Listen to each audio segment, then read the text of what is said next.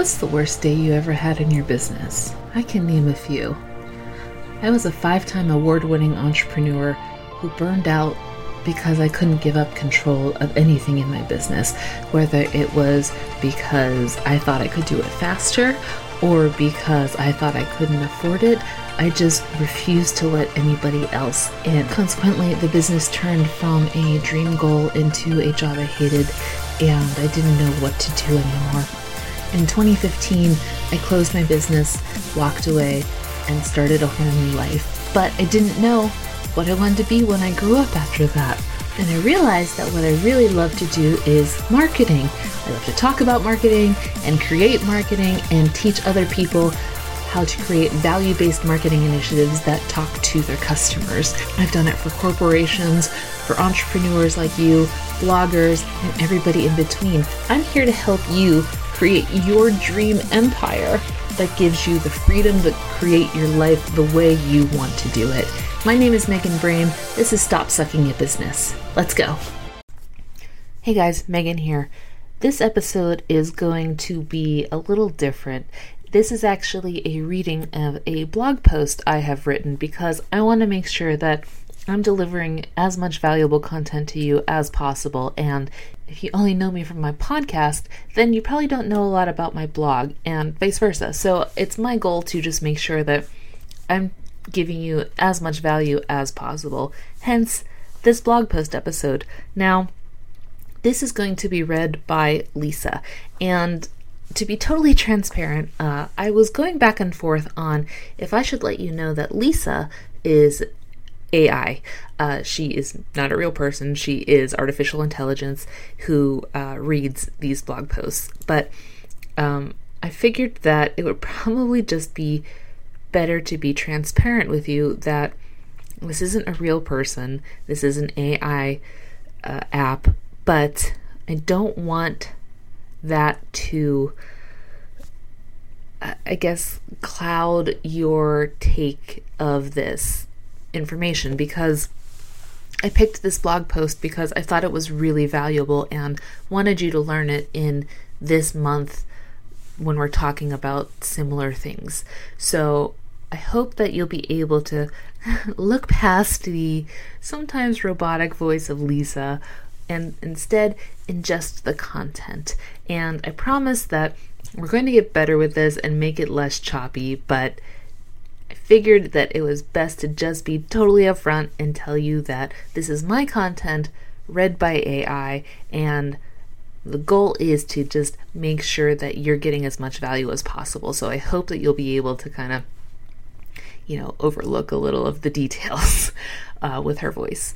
Thank you so much. I will talk to you guys in our next episode. Ending my series on New Year's business resolutions with the biggest one yet, getting your new business launched. Launching is the hardest one of all, I think. Getting out of your own way and releasing your hard work into the world is incredibly difficult. I'm guilty of getting caught in the avoidance trap that comes along with it. Sometimes, it feels like your product, service isn't good enough for release, or that it will fail and embarrass you. Or maybe you think you don't have the authority to launch the business you want because who would want to pay to hear what you have to say? Honestly, this is something I still struggle with, too, and I've been running my own businesses for more than a decade. Holy shit, what a realization.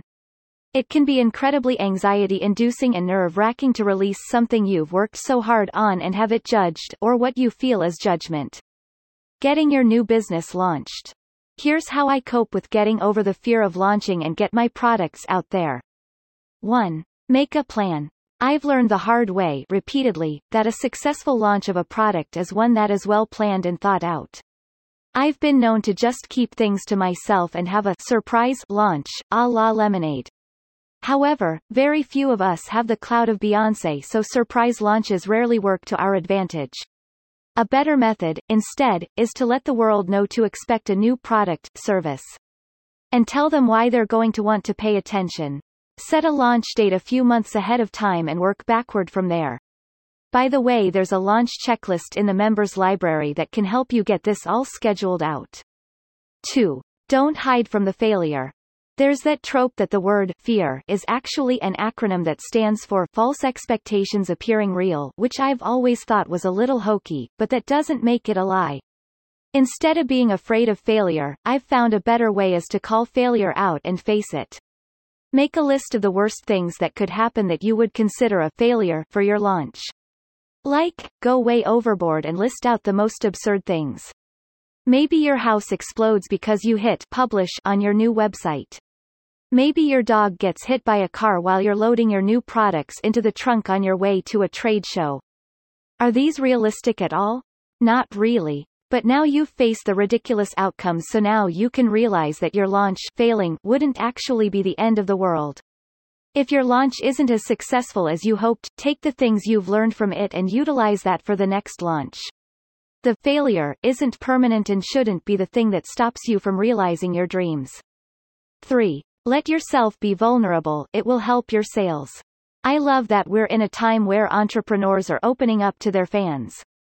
I think that's one of the best uses of social media, showing the flaws and the things that make us all human.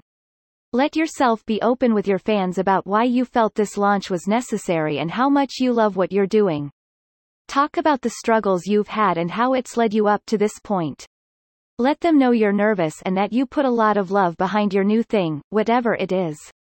As skeezy as it feels to type this, it's still true. Utilizing vulnerability as a sales tactic in this time of marketing has huge benefits.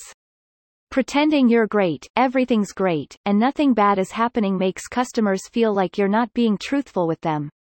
So remember that a customer isn't buying a product, they're buying into you and a story. 4. Keep in contact with an accountability buddy. I have a business coach who I speak with every other week.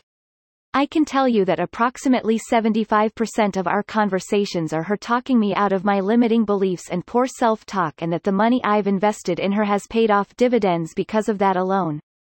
So I heavily suggest you keep someone in the loop about your business. Someone who can keep you accountable and make you commit to action. Be it a business coach like me or another entrepreneur you're friendly with who understands the struggle and can keep you in check.